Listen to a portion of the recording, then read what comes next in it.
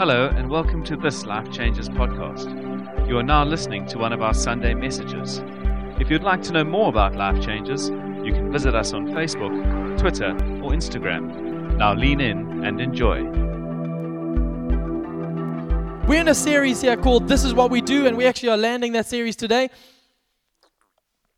So if you missed a little bit of it, I apologize. You can catch up if you want at our website, lifechange.org.za. But what the whole series, the essence of the series is saying, every family has their certain rhythms and habits that they just do. I mentioned last week, I said my family every morning would wake up and my dad would call the family together at 6 o'clock. We would pray together every morning. I didn't like it. I didn't understand it. It was irritating when my friends at school would tell me they slept until 7 and I had to be up at 6. I didn't get it and I kicked and fussed against it. But as the year, and I'd say, Dad, why do we do this? He'll just say, Gabe, this is just what we do. It's the Phillips family. It's what we do.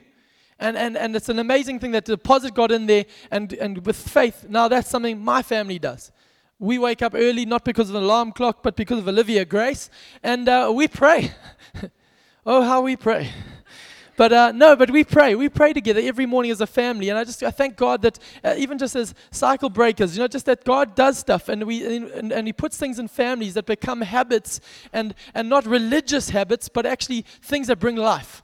This is what we do. And I want to say we are no different as Life Changes here, in particular Milnerton. And I want to say that I'm so proud to be a part of this family. I'm so proud to be a part of this church family. It's a privilege for me to be able to worship, to be able to stand around, look around at the stories and the people that God is bringing together. And I just want to say thank you for being an incredible family. I just see the rallying of people when people are sick, loving on people, looking after people, providing meals, being generous, just giving things away, stepping in the gap. And I just want to say this is an incredible family to be a part of. If you're looking for a family to join, this is a good home. I'm a little bit biased, but I think this is the best one. Just a little bit biased. But anyway, but I think the emphasis of this series, though, is this is a family series saying there's one element that we want to say, this is what we do, this is who we are, this is what we want to be known for in our city and in our area, in our lives, is that we are a radically generous people. Amen, Gabe. Sorry, I'm just encouraging myself. Thank you, whoever that was. This is who we are. If you didn't know that, this is who we are. This is what we do. We are generous. We do generosity. Why do I say this? Because the scriptures are very clear. Jesus, in the scriptures, if you look at the whole spectrum of scripture, the word believe is said 272 times. The word pray is said 371 times. The word love is said 714 times. The word give is said 2,162 times. More than heaven and hell combined, Jesus spoke about giving financially. Wow. Now, everything in us wants to recoil, everything in us wants to go, hold on to the wallets. It's another preacher making an appeal. Don't worry, we've taken up the tithes and offerings. They're already gone. I'm not here to do anything of that sort. I'm here to put something on us as a people for our benefit and for our city's benefit, that we are a radically generous people. And I know I'm preaching to the choir here because I know as I look out there, a lot of people who are already doing this, but I believe God has so much more for us. And that I'm excited to do that this morning. So just to bring us up to speed, if you have been away or under a rock or weren't paying attention last week, the whole theme of the series is, imagine there's a rope stretching from that side to this side of this hall. And it's a tug of war type thing. We've got on this side of the rope our desire to be generous. Because if I ask you all, who desires to be generous, I would imagine not one hand would not go up. We all want to be generous. How do I know that? Because I've got a grandma who has promised me for year after year after year that when she wins the lottery, she's giving me half of it. I don't know what a 96-year-old is going to do with the other half of it, but I tell you, she says she's giving me half. Because in all of us, there's a desire to be generous. It's not a bad desire. It's a God-given desire. We want to be generous. I want to be generous. I want to be known as that. But on the other side of this tug of war, unfortunately, is our sinful nature. It's things called fears. But what if there's not enough for me? What if there's not enough for next month? What if some tragedy happens? Do I need to be careful with that? And we call this thing called justifications. But I worked hard for it. I deserve this. And another thing just called plain and right selfishness. I need a bigger TV. No, you just need to sit closer to it. Proverbs 11 verse 24 says this, the world of the generous gets bigger and bigger, while the world of the stingy gets smaller and smaller. Not my words, not a clever tweet, the scriptures. Generous, the world gets bigger. Stingy gets smaller. And we were saying this series, 3 weeks of just preaching into this, we're going to put this in our hearts, is saying the aim of this is we want to break this wrestle. I want to be generous, but I just can't. Because of my lack, because of my heart, because of I feel people don't deserve it. We want to break that wrestle. And we want to say in that wrestle comes a lot of things. Not just a breaking of trying to release people to be generous. Because we believe that is generosity is the beginning and the end in this discussion. Because we want to destroy anxiety when it comes to finances. Too many people are anxious and have a knot in their stomach around the middle of the month because how am I going to make it to the end of the month? And we believe that the world of the generous gets bigger, not smaller. And we want to go against anxiety, fear, and lack in the area of finances. And according to Scripture, as I read the Bible, the weapon to attack anxiety, fear, and lack is generosity. That's the weapon that the Scriptures give us. If you want to go against anxiety in this area, lack, if you seem to never quite make it, the way to do it, Jesus says is be generous. Be generous, you'll become rich. That's what the Scripture says in some areas. And then I'll open that up a little bit here. But I want to say we've had the cycle very quickly. This is the cycle that we say that we get stuck on. Sometimes on the left is this cycle that is a survivor mentality. And we all have it at some level where we consume, and because we've consumed too much and we feel there's enough left for the month, we start to fear and we start to lack. We don't have enough. So what do? Is then we start to fear and we start to hold batten down the hatches. Let's just keep things tight here. As Trevor Noah would say, keep it here, keep it here, keep it here. And we just get smaller and smaller, and we are obsessed with how much of our bank balance is, and is it up or is it down? And we just get caught in the survivor cycle we never quite get to break out of. And that's not how we're supposed to live. I want to tell you, sons live like this. Sons and daughters of God live like this. The cycle is that God says, as you give, He multiplies. And as He multiplies, you're going, that's incredible. I can't believe God would do that. So your faith grows, so you do it again. And that is supposed to be the cycle, not just a once-off thing, not just the Christmas box moment. All right, fine, I'm going to give some money out at Christmas. No, this is supposed to be the lifestyle. This is what we do. Now I want to help convince us and put courage in us. So a quick recap of last week, the 3 points we landed on are going to be on the screen now. As I just cut off at the top, I'll tell you. Number 1 says, this is what we do. 3 how-tos according to Scripture is that we give consistently.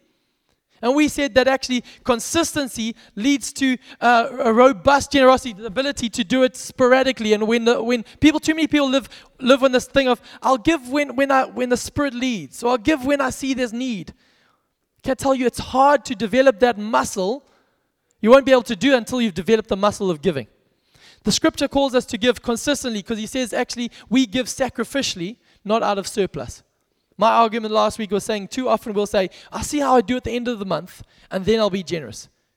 When the Scriptures clearly say, seek first the kingdom of God. We give sacrificially. Secondly, we said we give cheerfully. That giving is actually worship to God. It's not some requirement. It's not some rule or legalistic thing that God has got a big stick saying you must give money. No, He says, no, I have given you everything. Now worship me with everything you got, including your wallet. And we say we give out of joy, not out of duty. And thirdly, we give courageously. We give out of faith and not out of fear. We give out of faith that we go to war against the sinful, selfish heart by being generous. This morning, I want to do a simple job, and I'm very excited about this preach. I really am. This has been like revelation for me. Are you guys ready for this? Are you? I don't know. Top left. Steve Vayers, you're right there. There we go. Thank you very much. Top right, you guys are right there. Yes, thank you. There we go. Now we got the corners. We got everything we need. This morning, I want to put inside you. I want to move you. I really want to move you from where you are to where God wants you to be. And I want to say it in this way. I want to convince you that you are, no matter who you are, no matter what your bank account looks like now, no matter what your track record is in the past, I want to tell you, this is who you are. You are a big thinking, faith-filled, bet the farm risk taker. That's who you are. That's who I am. I'm not going to be disqualified because I came from Zimbabwe and that my parents invested, but the economy collapsed, so we had nothing. We had to flee the country with nothing, so we have to batten down the hatches. And actually, I've got to be careful now with investing. I've got to be careful with generosity because, we've been burnt once. We want to be burnt twice. That's not who I am. I'm a son of Jesus Christ, of the Father who is lavishly generous and says, actually, if you trust me, watch what I'll do. We're big thinking, faith-filled, bet the farm risk takers. Are you ready to read some scripture? I am. Genesis chapter 11, verse 31. Why don't we stand to our feet? It's going to be 5 verses in total, the end of Genesis chapter 11, and then the beginning of Genesis chapter 12. This is how Genesis chapter 11 ends. This is the Genesis chapter 11, verse 31 to 32 is the poor cousin of Genesis 12, but we're going to give it a go. The scripture, very quickly, just before we read it, the name Terah, he is the father of Abraham. The hero of our faith. So let's have a read of this. It says this. One day, Terah took his son Abram, his daughter-in-law Sarai, that's his Abram's wife, and his grandson Lot, that's his son Haran's child, and moved away from Ur of the Chaldeans. He was headed for the land of Canaan, but they stopped at Haran and settled there. Terah lived for 205 years and died while still in the Haran. Chapter 12 dawns. It's the worst ever. I'm going to have to read it by scripture. Sorry.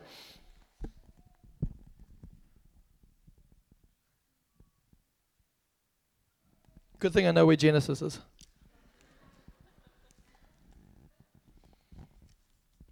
It says this. Apologize. The Lord had said to Abram, leave your native country, your relatives, and your father's family, and go to the land I will show you.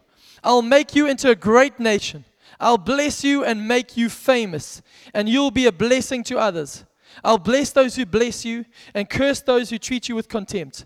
All the families on earth will be blessed through you. Let's pray. Father, I thank you this morning as we stand, as we, in a sense this morning, lean into the future. Firstly, with dedications coming. These kids have done nothing to earn a future. But God, we in faith, we say we see their future. And we bless these kids because of what you have called them to. So we thank you, Father. Our posture already is leaning forward into the future. And I pray, God, for all of us this morning, you are moving our hearts to lean into the more of you. I thank you, Father, that we're ready to move. In Jesus' name I pray. Amen. Amen. Why don't you take a seat this morning? It's a very simple one. We won't be long, hopefully. 2 points this morning out of this text. Number one, and this is really profound. Are you ready for it? Genesis chapter 12, what I got out of this here, was that number one, as I read the scripture quite plainly, God wants to bless you. God wants to bless you. Let me explain it this way. Abraham, as you might not be aware, his track record before this moment that God speaks to him, the chapters preceding this, and actually what we know about Abraham, is that Abraham was a sun worshipper, not a God worshipper. He was a man who was, in our culture today, he was a man who would go and seek his religious fortunes on the mountain by what the sun was doing on that day. He was a sun worshipper. His dad, Terah, was an idol maker. His dad made idols for other religions. This is the pedigree, the spiritual pedigree of Abram. His family had settled in Haran. I don't notice that in chapter 11, verse 30 to 31, Terah took his family. They take his family, said, we're heading to Canaan, the promised land. And it says they stopped, though, in Haran and settled there. Now, that might just skip by, might be just a little end of liner, just a little one verse preceding chapter 12, the big one. But here's the understanding for me and you this morning, is that Haran means parched, thirsty. Haran, as we look at the geography of the area, Haran was a very unfruitful agricultural place. It was not a great place to stop. They had their eyes on Canaan, the promised land, Canaan, the promise of God, and they settled for parched. And they settled there. I want to tell you, Abraham's family, in every sense of the word, is just settled. Their dad makes idols. He's a sun worshiper. And finally, Abraham has no kids. Him and his wife Sarah have no kids. And in that community, if you didn't have kids, that meant your family didn't have a future. And the years were ticking by in Haran, in the unfruitful, parched land, and no kids were coming. This was a guy, in every sense of the word, written off from future blessing of God. By his behavior, by what his dad had done, by where they were living, by the biology that was going on with him and his wife. Not much. No blessing from God. That's the actual, if you did the equation. But chapter 12 comes into the story, and God's first words to Abraham is this: I will bless you. And Abraham hadn't sneezed. I want to tell you, this wasn't a God who was coming with some sentiment. This wasn't a God who came and said, Abraham, we need to chat here. A few things I want you to change first. No, he comes into Abraham's story and says, Abraham, I want to bless you. I want to tell you this morning, God is a generous father and not a banker or a hardline accountant. I want to break something in our hearts, because I think for too long I believe that he's up there and he's got a pen and he's counting things for me, one for you, one against you, one for you, one against you. That is not who he is. He says he remembers our sins no more. It says that he has removed our sins as far as the east is from the west. He is a generous father. From page 1 to the end, he has been given. He has been giving towards us. I want to tell you, he's not angry. He's not holding out on you. Because in Genesis chapter 1, the first page of my Bible, the story starts with God saying, he blessed man and said to him, be fruitful and multiply. Fill the earth. Subdue it. It's yours. That doesn't sound like a tight-fisted boss who's holding out on you and holding you up to some sort of calculator or some sort of standard saying, will you meet the requirements before I bless you? Bosses give salaries, but God the Father gives inheritance. And inheritance, he speaks firstly, before Abraham has done anything, it says, I want to bless you. I want to tell you this is huge for you and I, because we're not trying to twist the arm of a reluctant father. I think that's where theology, when we're preaching on generosity, goes awry. Too many churches set up generosity, firebrand preachers who trying to, and it's not all wrong, it's just gone twisted, because actually if you start anywhere but the generosity of a father, you're going to start with, he's a jukebox, and if I give this much, and how much must I give, and how regularly must I give, and then God will do that. He's not in response to us. He's responding to his nature. He's generous. I want you to know that. Good theology always starts with what is God like, and then we respond. We don't say, what do I need to do, and then try and get there. Just helpful, okay? Helpful for me. He's not trying to twist God's arm. I want to tell you, his arms have always been outstretched towards you. The pinnacle of our faith is this: God so loved the world that he gave. And not gave his leftovers or gave his spare change. Sorry, I've got nothing. I've got something. Sorry. As the security guard says something, and you're sorry, I've got nothing for you today. And you find something in your ashtray. No. He didn't love you that and gave you his leftovers or sparingly or out of his surplus. He gave his only son, his best. He is generous from start to finish. And at the height of sacrifice, his arm wasn't going, this is a tough one. He was giving. This is the Father that we serve. I want to tell you, maybe you're sitting here and you say, I've messed up too bad. I've messed up too bad. I want to tell you again, the way we break the cycle is to know that you're a son, not a survivor. You're a son or a daughter, not a survivor. Because this morning, as I'm preparing this week, I want to tell you that I think many of us have been living in parched, thirsty, half-hearted, not fully engaging with the promise of God for way too long. We've settled for it's good enough. It's good enough. In your marriages, you say it's good enough. In your families, you say it's good enough. In your giftings, you say it's good enough. In your business, you say it's good enough. And yes, even in your finances, you've settled and you say it's good enough. And I tell you, I don't serve a God of good enough. I serve a God of the how much more. A God who's generous and who says, if fathers on earth give good gifts, how much more our Heavenly Father? So I want to tell you this and put this in your heart, that God wants to bless you. Second point this morning as we push on is that God wants to bless through you. The scripture says, Abraham, I want to bless you so that. In my Bible, I've always underlined the so that's of God. God is always on an agenda, because you and I are not the end. He is so in love with us that he will not let us become the center of our worlds, because it's way too small. You've all seen it. When a child becomes the center of the world, the family gets very small. It's all about him and her and her. And God says, I'm not going to do that to you because the world of the generous gets bigger, not smaller.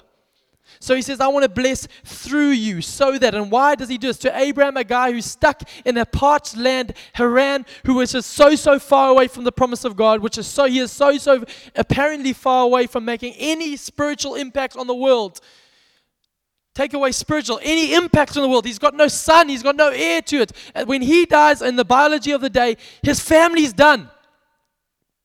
This guy's in a parched land. But God says to him, I want to bless you so that all nations will be blessed through you.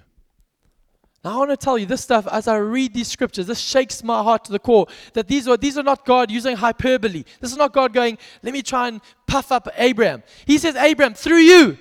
Me? Do you know where I am? Do you know my circumstances? Do you know what little is going for me? Yes, through you, all nations are going to be blessed. All nations. This is massive. And I love what God is saying here. God is saying, Abraham, I'm going to partner with you in shaping the future. This is God in this moment giving Abraham authority. He is saying, Abraham, I want to bless you. Many of us go, thank you, Lord. I'll take that. Who wants some blessing? Yeah, me. You're all getting blessed. Oprah, under your seat, you got a blessing. You got a blessing. We all want that. But then he says, Abraham, but that's too small. That's too small, my boy. I want to bless you so that you can be a blessing to the nations. All nations will be blessed from you because of you. And I'm going to partner with you in shaping what that looks like. We've got authority. You and me, boy. The elephant and the ant. We're going to do this thing together. He's like, I'm in, God. And I want to tell you, if I'm honest, my response has way too often been to this invitation of God saying, I want to bless you so that you can be a blessing is this. If I'm being dead honest with you this morning, I say, God, bless me, and then I will be the blessing. I promise you. Just like my grand, I will do it. I promise you. Am I the only one? God, yeah, I like that. I love chapter 12. God, yes, you're going to bless me. Good. So that, yes, I long for that day. But waiting for the blessing. Give me the blessing, God. Any moment now. Any moment now. Here is the understanding is that God is changing where we are operating from. He is taking us from operating from our parched to the promise. He's taking us from our survivor mentality to the sonship mentality. And this is the change. This is our implication, and this is all I'm trying to get to this morning. The implication is on the screen behind me. Can you step out before you see it? Can you step out before you see it? Abraham could. God says to him, I want to bless you. And I want to bless through you. So verse 4, if you go and read a little bit further, it says, so Abraham left. Because God said, I want to bless you, so you've got to leave where you've been. You've got to leave parched, and you've got to go to promise. You've got to leave survivor, and you've got to go to son. And he goes, and if you do that, then I'm going to bless you, because you're now responding from a different place, not from where you've been, but where you're going. I want to bless you, and I want to bless through you, but you've got to move. And verse 4 says, so Abraham left. He moved. It's just this profound little line. So Abraham moved. It's like, okay, cool. He took God at his word and he moved. Hebrews 11 says it this way, and a little bit more poetically. Verse 8 to 9 says, by faith, Abraham obeyed when he was called to go out to a place that he was to receive as an inheritance. And he went out not knowing where he was going. Boom. Abraham went out. Where are you going? Not too sure. But God's told me to move. I'm moving that way. God's told me to move. He went out not knowing where he was going. I want to tell you, I often say, do it, God, and then I will step out. When you provide, then I will step out. That's not how faith works. Faith is stepping out before you see it. Hebrews 11 verse 1 says, faith is the substance of the assurance of things hoped for. Faith is the substance, assurance of things hoped for, the evidence or the conviction of things not yet seen. Here's the understanding. A survivor says, show it, show me the blessing, show it, and then I'll sow it. When a son says, I'll sow it, knowing that once I do that, you'll show it. Let me say that again because it rhymes. Must be good. Show it and then I'll sow it. That's our nature, our flesh. This survive says, show it, God. Show me the provision. Show me the increase. Show me the more time. Show me the more energy. Show me this thing. And show me the future I'm going to. And then I'll be faithful and sow. But faith and sonship and actually understanding the promise of God says, actually, I'm going to sow knowing that then you'll show.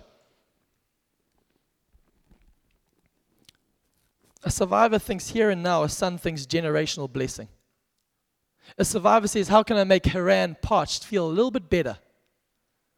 Maybe get a few water coolers, a few air cons in here, just keep it nice, and just make parched a little bit better. When God says, no, son, you think generationally.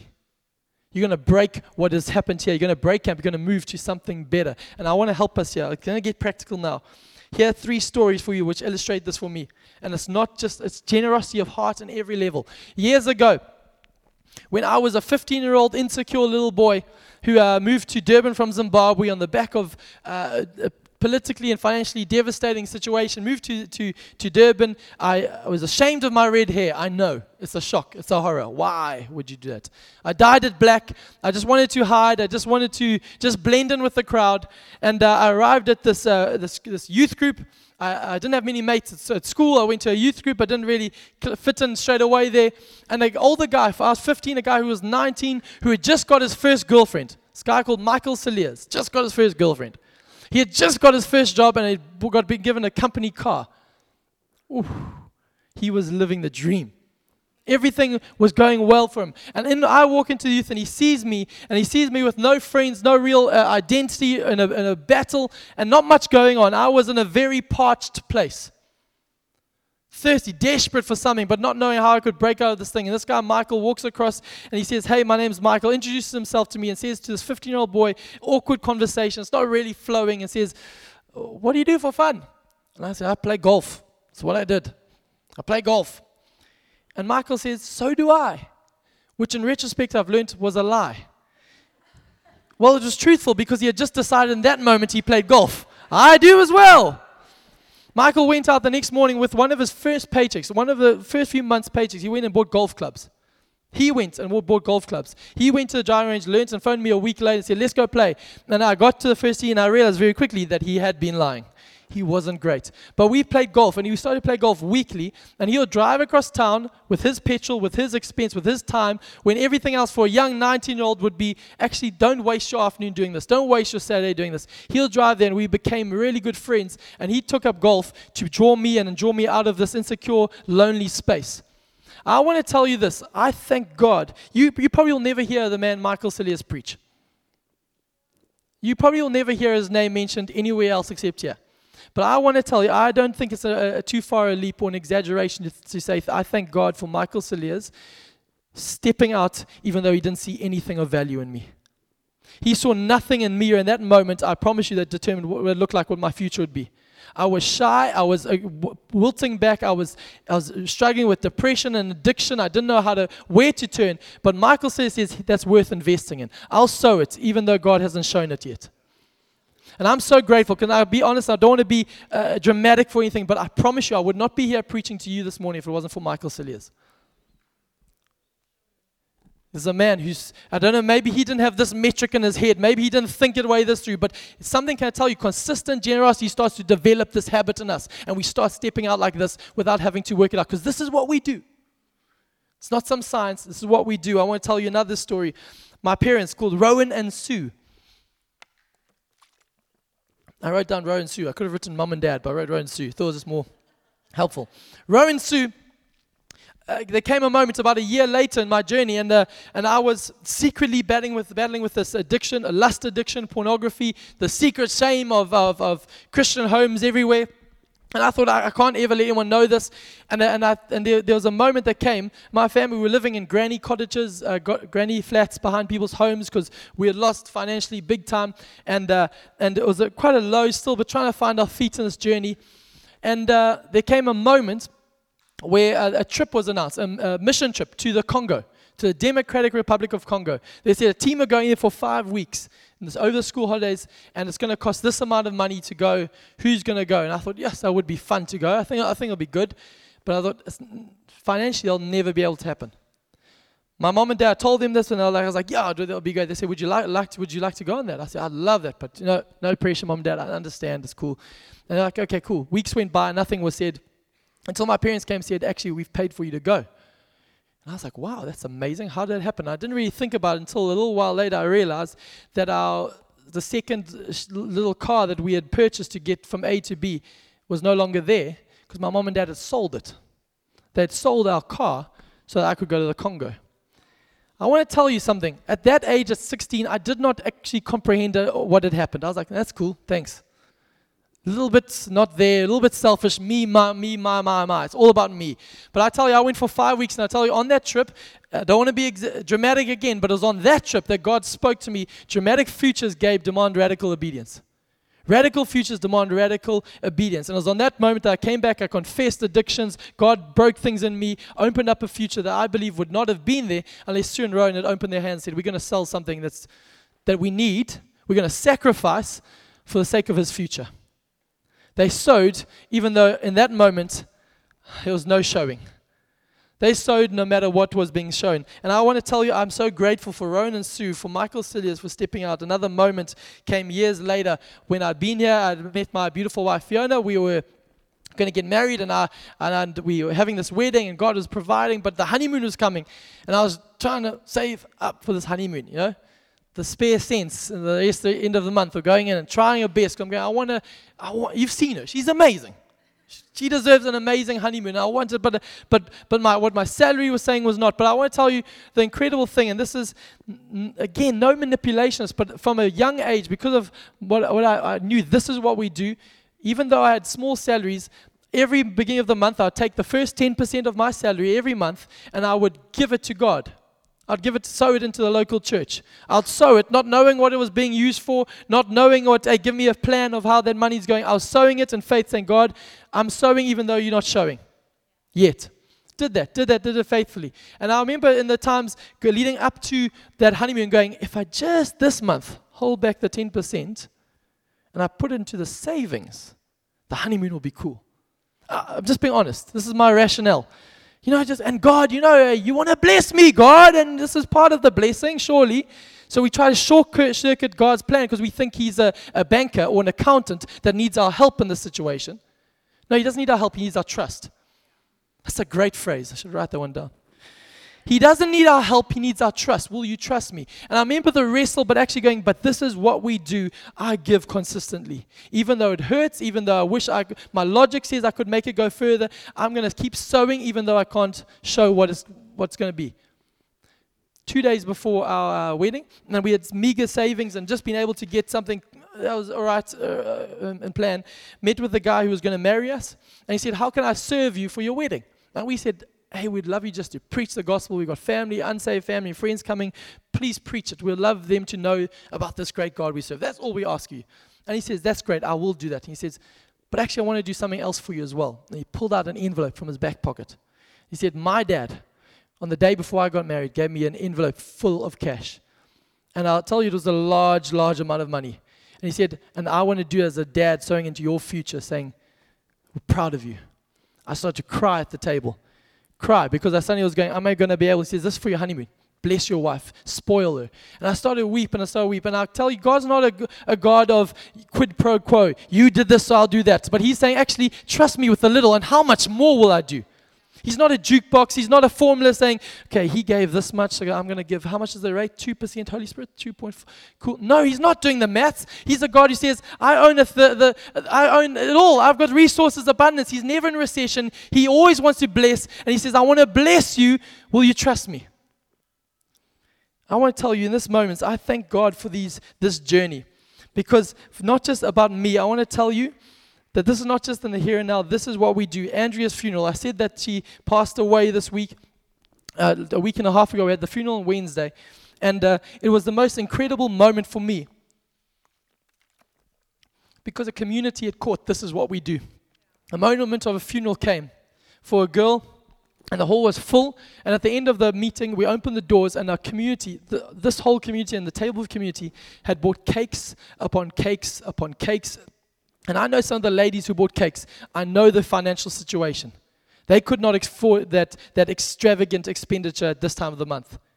They couldn't have done it, but they bought and they went all out they said, actually, because this is what we do. We are generous. We want to host people well so that they can hear the gospel and actually know that Jesus Christ is still Lord in this mess. The gospel was preached. People were dumbfounded as the gospel in this moment, because the community responded, this is what we do. We're going to show the generosity of the Father. When everybody in this moment is questioning, is he really generous? Because he took our friend. The community responded saying, yes, he is. He is more than enough.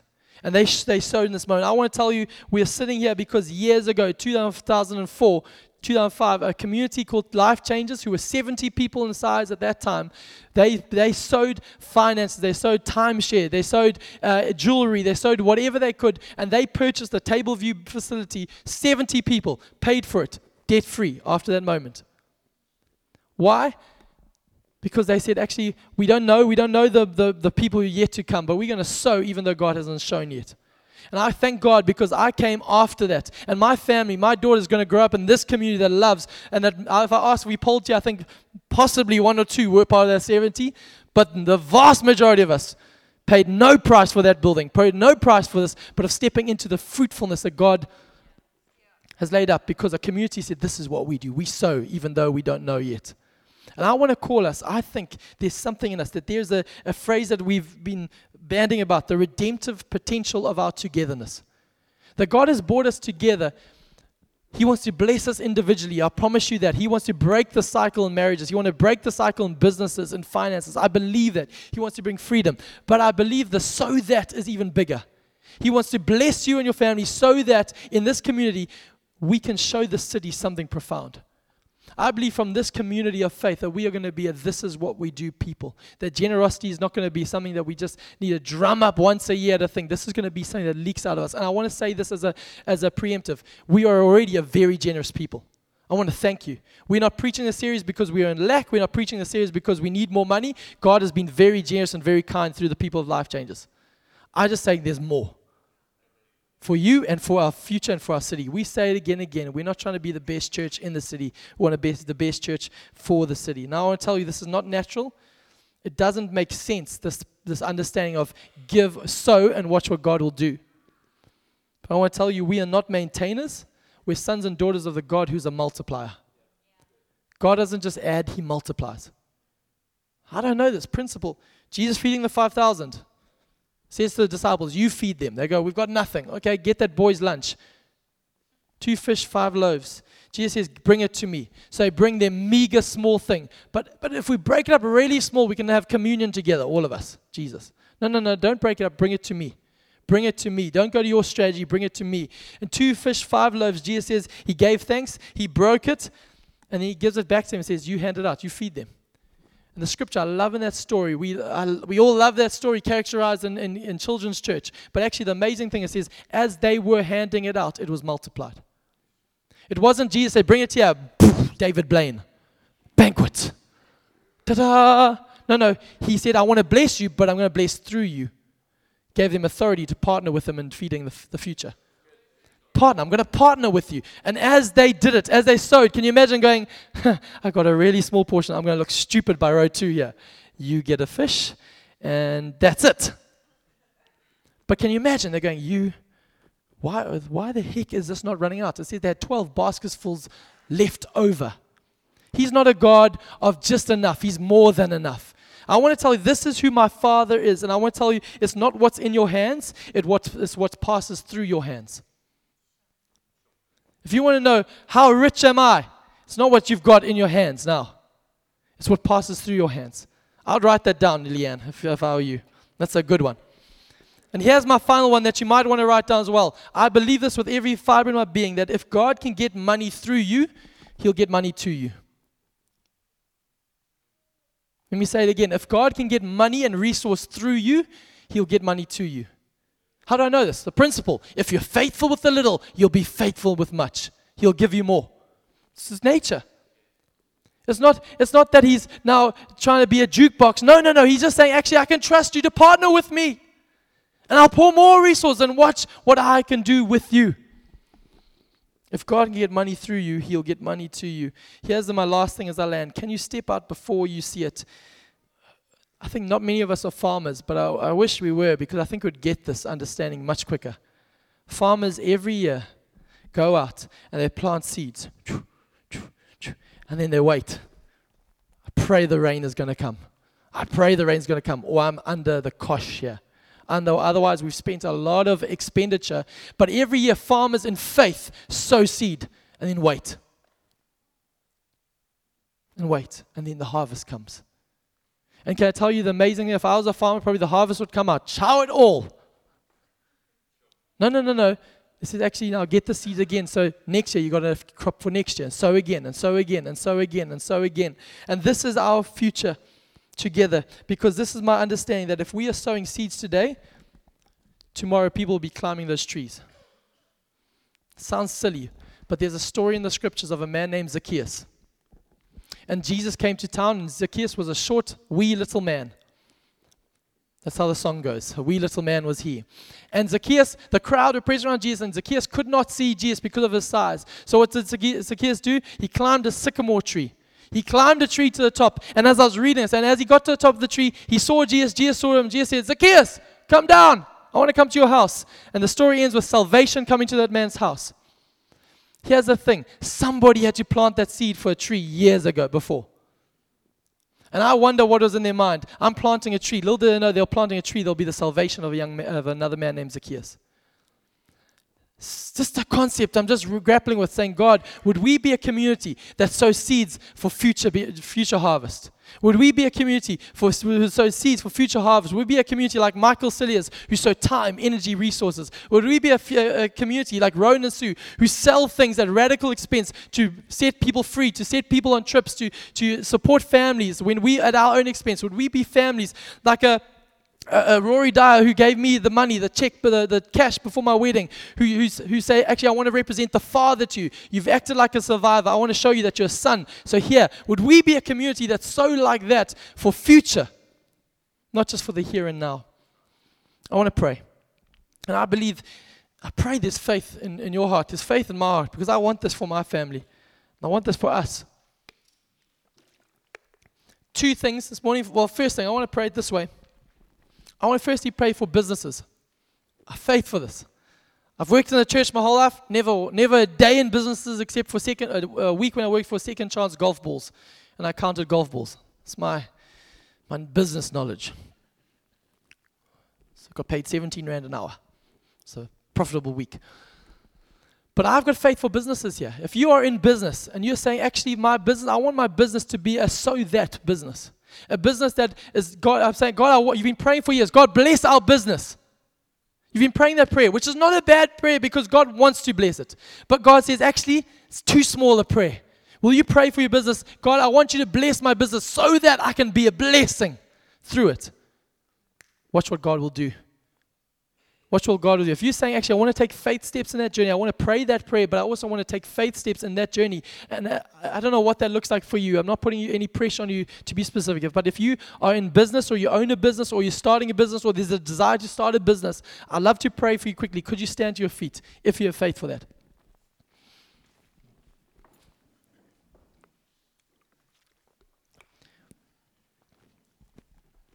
Father, I pray for these people and businesses right now, God, as a community. We thank you for the fact that you say in your word that you give us the ability to create wealth. God, we do not want to con ourselves for a second thinking that we have done this, or our cleverness or our ingenuity does. You are the provider.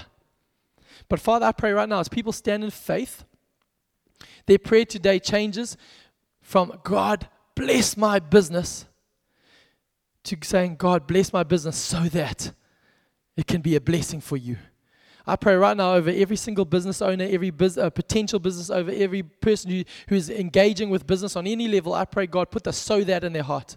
Put the so that in their heart, and watch what you will do, God. I thank you, Father God. Give them strategy even now, even a faith step of sacrifice that says, actually, that's what we're going to do as a people. That's the seed we're going to sow. Would you move hearts, God, so that businesses can start to boom for your kingdom and your glory. I thank you, Father God, that there's a how much more over every business. Even where businesses have struggled for a while, I pray the how much more. I pray, God, you're breaking survivor status over businesses and putting sons in there. where businesses have been parched, you're saying there's a promise of your business.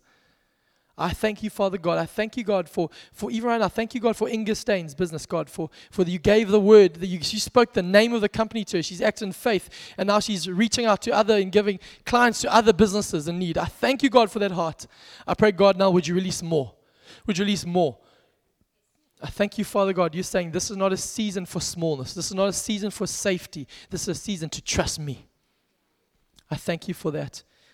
You can stay standing if you want or sit, but the last thing I think for all of us, and this is where I jump up first and foremost, if you're saying my heart in this thing of being a generous person with finances, with time, with energy, with my emotions, I want to be a generous person, there has to be a move. And the move is this: you're moving from parched to the promise. I'm moving from this is good enough to I'm moving to God, I'm trusting you. I'm moving from survivor and trying to make it through the day and the month to actually, God, I'm moving to a son who's going to trust you for inheritance. If that's you and you want to make that move, I'd love you to join these business guys by standing. Join me by standing. I believe God wants us to move today.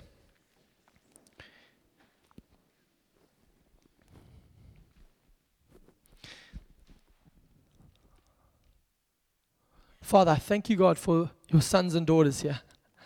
I thank you, Jesus, that you are doing something in our heart that's not about it's not about smallness. It's not about us trying to get a good theology on generosity. God, no, it's us saying we want to see our dad and we want to respond to him.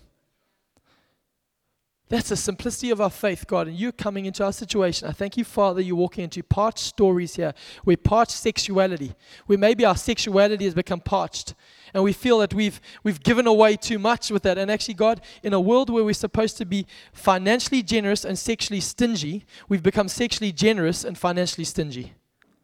I pray, Father God, you're changing the methodology of our heart, God, where we relationally have become parched, where we are emotionally parched, where our marriage is parched, where our businesses, our finances, our lives, our spiritual lives feel parched. God, today there's a move where you step into our story and says, I want to bless you. I want to bless you so that you'll be a blessing. And there's authority becoming, and you're saying, I want to partner with you in this story, but you have to make a move. I thank you, Father God, that every single story doesn't have to be dramatic. It doesn't have to be like bells and whistles. It just has to be a step of faith. God, I pray, would you put a step of faith on every single heart today to step from parched to promise, step from survivor to son. God, if that is saying I'm going to make a commitment to start giving consistently to the kingdom of God, if that's a commitment to say I'm going to start serving, if that's a commitment I'm going to start honoring my wife, if that's a commitment I'm going to actually I don't know what to do, I'm just going to come for prayer and ask someone to pray for me. God, whatever that step is, no matter how big it is, no matter how small it is, I thank you, God, that it will be marked by faith in you. Not in a system, not in a formula, but in the provider. You are a generous Father, and you're breaking cycles right now. I thank you, God, you're breaking survivor cycles. You're breaking just the stronghold of lack. You're breaking the stronghold of just subsistence farming. I'm just going to make enough for me. No, God, you're putting in a bigness. We are your Abrahamic people. Abraham was a father, and he had many sons. I thank you, Father God, that even in that, we have a greater Father, greater Abraham, named Jesus Christ, who has brought many sons to glory. And God, I thank you, redeeming people from lack, from parched, putting them in promise. We trust you for this. We trust you for this in Jesus' name.